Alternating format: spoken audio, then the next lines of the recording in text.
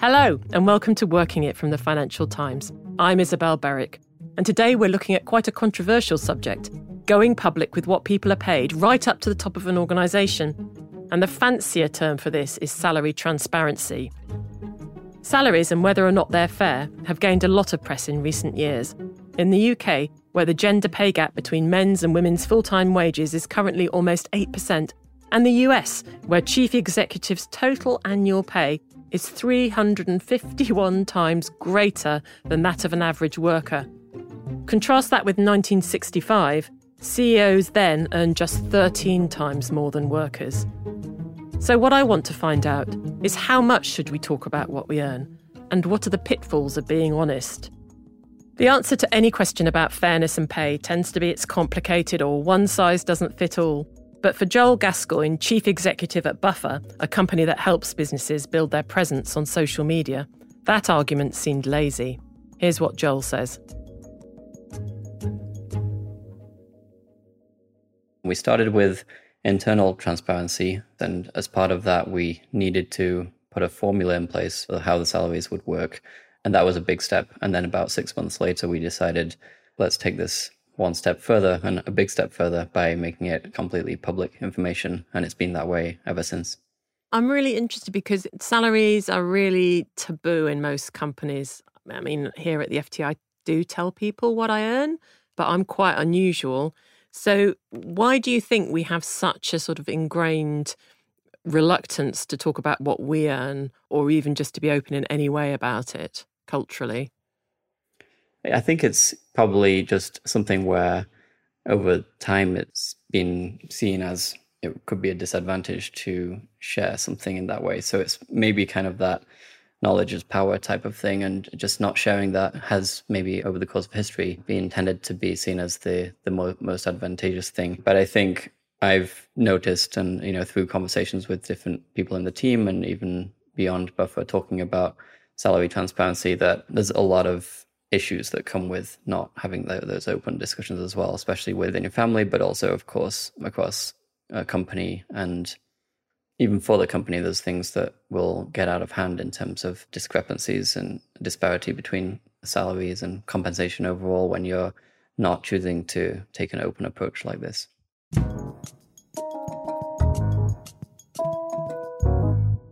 The way we don't talk about money at work, when it's actually the main reason why we're there in the first place, is sort of extraordinary when you think about it. So to explore the complex and secret world of salaries and Joel's much simpler vision, I'm joined by my colleague Brooke Masters. She's the FT's chief business commentator, so she knows all about pay, especially the crazy sums people get at the top of business. And also, talking of salaries, Brooke was my boss for a long time, and she twice gave me a bonus, so I am a big fan. Brooke, not many companies are open about what staff and leaders earn. Why do you think that is? What's the main reason culturally and historically? Well, I think there is a sense knowledge is power, and management wants to keep the power to themselves. I think also our experience with CEO pay is that possibly disclosure leads to runaway pay, because one of the things that's happened is the more disclosure there has been about CEO pay, the more other CEOs go to their boards and say, but look, I'm making less than Charlie at company B, and I want to make above average for my sector. And everybody's average keeps moving up. And that's part of how you get from that very low ratio in the 60s to the really extraordinary ratio we have now. So even when we're being transparent about CEO pay, it's actually only helping the CEOs. Yes, it is. And the pay consultants who help boards decide how much to pay make their money, because I think they get some share of it. I'm not entirely clear how they're paid, but it's clearly led to higher CEO pay.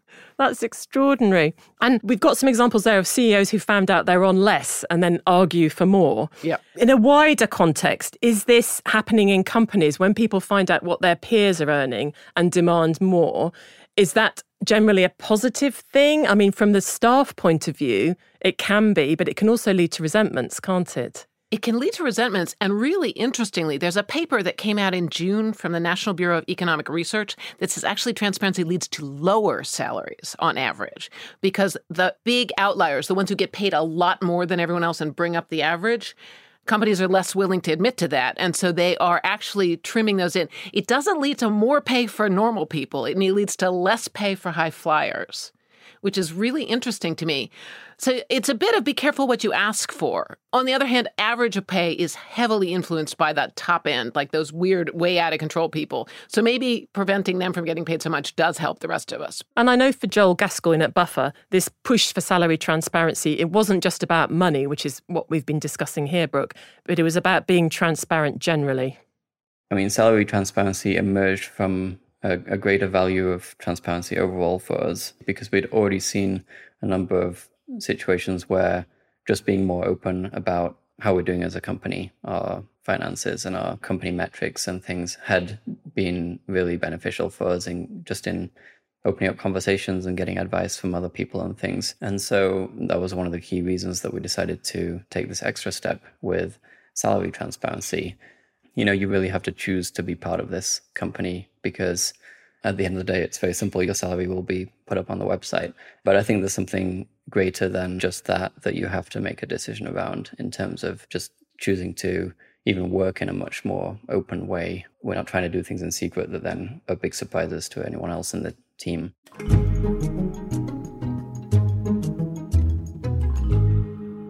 I love this idea of the openness, which is the absolute opposite of how we talk about pay or don't talk about pay. And there's this massive sort of psychological component to it, which I think is somewhere around shame and fear. What do you think is the main driving factor for people not talking about pay ever? I think talking about money is taboo in many situations. I mean, when you go home for the holidays, people don't talk about well, how much do you make? So I think there is this whole feeling that money is not something that polite people talk about. And I think that extends to the workplace. So not just British people then? No, I think it's worse here. I mean, everyone here is so polite. But Americans are weird about money too. But I know that in the States, people are made to sign contracts sometimes saying they won't disclose to colleagues what they earn, which I think is illegal in some states now. But it's interesting that that's a thing, isn't it? Has that been around for a long time? I think the laws are new, partly because there has been a move towards greater transparency and sharing among workers. The laws are trying to address gender and racial pay gaps by forcing transparency. And therefore, the laws are trying to prevent companies from exploiting that. I think it's part of this broader sense that the way the world works and has always worked tends to favor some people. And if you're in the in-group, you don't need greater transparency because the in-group will look after you. And so that it is people who are on the margins who need the transparency. And do you think there's a generational aspect to this? I've been really interested by these spreadsheet sharing campaigns in a lot of creative industries, actually, where people anonymously write down what their salaries are in different companies. And that a lot of that's driven by millennials and now Gen Z. Do you think we're going to come to a different way of talking about pay in 10 or 20 years when our kids, for example, are senior in the workforce? I don't know, to be honest. I think the sharing of the spreadsheets comes a little bit out of remember in the Me Too movement, there were these spreadsheets where people would write down names and things that had happened to them, and that got shared around. So I think there is this whole tendency towards shared spreadsheets and disclosure in this way. Whether it will continue to happen when they are not the people who are at the bottom of the system, but are the ones benefiting from the system, that I'm less clear on. Maybe every generation has to find its own way of talking about pay. And another thing I'm quite concerned about, I mean, Joel is very open, very transparent, but can it sometimes become a kind of manipulative or power play situation? You know, what if you find out the person next to you is earning much less than you? I mean, I guess that could become a toxic culture. I think so, particularly actually in creative industries and people industries where people may move from a job where they've had a lot of responsibility to one where they're more individual. And you could easily find somebody who's rising coming next to somebody who's sort of moving sideways, because the rising person will feel exploited, because they are clearly getting paid less. But how are you going to get the other person to take a new job if they have to take a pay cut to take it? So I do think there are some very weird dynamics. For example, at the FT, if somebody's had a really good job for a really long time, often they'll try to ease them into something else to give another person a chance to have the really fun, cool job, say bureau chief, someplace really interesting. And if that bureau chief has to take a pay cut to move in order to be fair, they'll never move. And then that job will never be available to a younger generation of people. But one of the things I do wonder about is performance difference. If you have set pay scales, do you still have the ability to reward staff members for great work? For example, if an algorithm pegs you on the same salary as a colleague who isn't putting as much in, that's going to sting. And that's something I asked Joel about. Is there any sort of separate bonus system or differentiation? Do you have annual awards, or is everything just laid out as is on the website?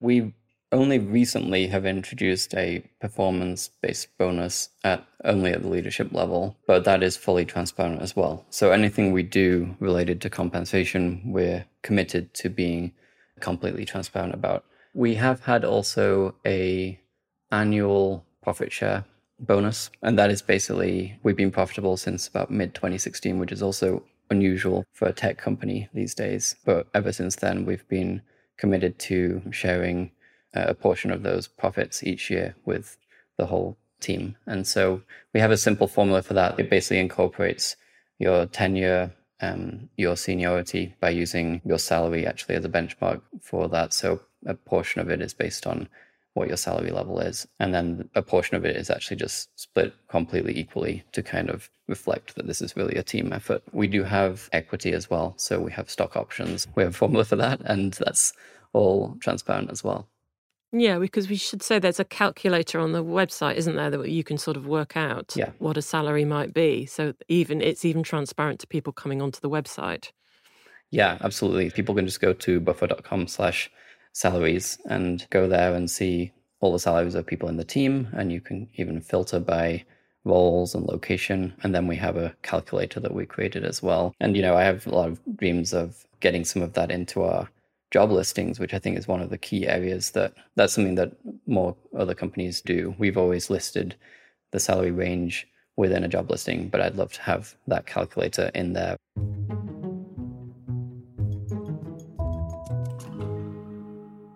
That's really interesting. He was talking about salary listings. That's become a very hot topic too, hasn't it? When people first go to jobs, it used to be not the done thing to list the salary. Are we starting to see more of that even at senior levels? I think we're seeing a lot of banding where, the salary range for this job will be here in this particular range. I haven't seen that much for the very senior roles. It's much more, it depends what you've been paid. And you will see, when a company gets a new CEO or CFO, the new person is usually, but not always, paid less than the person who's leaving, because the idea is they'll rise through time. And so it's not clearly disclosed what they're going to pay. Although once the contract is signed, for very senior roles and senior decision makers at banks, at public companies, it is disclosed. You have to say what you're paying people. And in the US, for example, the top 5 earners in a company, even if it's not the CEO, have to disclose. And once you're actually in the company and locked in, people just start to become obsessed with how to get a pay rise. I think that's one of the hottest topics we cover in Working Careers. And we ran a feature last week, which I'll put a link to the show notes. And that did brilliantly online. So many people read it. Brooke, have you got any tips on negotiating pay from your career or in your work? What I would say is be very clear why you are asking for the amount you want. Not just like, I deserve a pay rise, but I deserve a pay rise because I did these 3 things and I think they were above and beyond what I've done before. Not just, I'm getting a new job, I should get a pay raise. Unless I'm getting a new job and this will involve my working a lot longer hours or having a lot more responsibility. I think it's really important to tie that you want more money to why it is you deserve it and what you've either accomplished or are going to accomplish when you do it. One thing that I find very interesting is they always say, women don't ask for enough pay rises. I think that's been said so many times that women actually ask for a lot of pay rises and often ask for them without justifying them as effectively. And I think that can be problematic. It's not that you shouldn't ask for pay rises, but you should pick your moments and really tie them to what you're doing. Probably, and I have to say I believe this, the system still looks after some of the favored sons, because they're usually favored sons, and they don't have to ask for pay rises, they just get them. But if you're in the next group of people where you're hardworking and you're good, but they're not handing you money all the time, don't ask for pay raise every year. You do have to pick your spots, and don't ask for a big pay raise when you haven't done anything special that year. You're just going to look like a whiner. So less entitlement and more data, perhaps, would be the watchword. Yes, I think that's a good way to do it. More data, more persuasion. And I think one of the big arguments for more transparency has been around the gender pay gap and ethnicity pay gap. Have you seen any evidence that reporting these gaps has changed anything about salaries? Well, as they've started to report in the UK, the gaps in most companies have gotten smaller year to year. This last year with COVID, I think, was an exception, but that's such a mess of a year. It's hard to know what's really going on. There was, I remember when the first gender pay gaps were reported, I was in management of the FT. I was, as you say, your boss, although now I'm just a writer. There was an enormous amount of scrabbling around. Oh my goodness, we look terrible. What are we going to do? How do we affect this? So I do think reporting forced the companies to confront what was going on within the company. And at the FT, as at most places, I don't think it's straight up like, we have a man and a woman doing the same job. Let's pay one more or one less. It's more that women, like I spent 14 years working 4 days a week and not pushing very hard for raises because I was frankly too tired. And so people who are the same age as me make more than me. Yeah, I think that's a really good point. And I have to say the FT was not alone. In fact, there was a huge number of companies that had to look to themselves and their pay scales after these things became public, weren't there? Absolutely. And what was interesting in industries where they've always said, oh, we have such a hard time retaining women, it's so bad. Of course we have a gender pay gap. You would look within the industry, there would be big changes. I mean, clearly banking, the men were getting paid much more than the women. But some banks, it was a lot worse than other banks. And so that had forced some of these companies to actually think about what are we doing wrong? I've always been a big fan of being open about what we earn, and it's really interesting to hear from Joel about his reasoning for transparency. But talking to Brooke has made me hesitate because I think there's a lot of room for anger, misery, and potentially fewer pay rises if we go fully transparent. So it's not an open and shut case at all, and I guess there's a reason that this is a big taboo, not only at work but in our lives. But when we all know what our bosses earn, will there be anything left to gossip about? Many thanks to Joel Gascoigne and Brooke Masters. I'll put a link in the show notes to an FT article on how to get a pay rise and to a piece about Buffer's pay transparency, plus Brooke's articles on CEO pay. If you want to hear more about how to excel in the new world of work, the FT is holding an all-day digital conference on December the 1st. There'll be expert insight from a range of people, including CEOs and behavioural psychologists. Get your free ticket at ft.com/workfuture. I'll be chairing the conference and we'll be covering lots of workplace trends, including getting a pay rise or making a career change. Please do get in touch with us. We want to hear from you.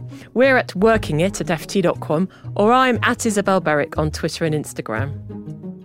Working It is produced by Novel for the Financial Times, with thanks to our producer Anna Sinfield, executive producer Joe Wheeler, with research from Pippa Smith and Lee Meyer, and mixing from Alex Port-Felix.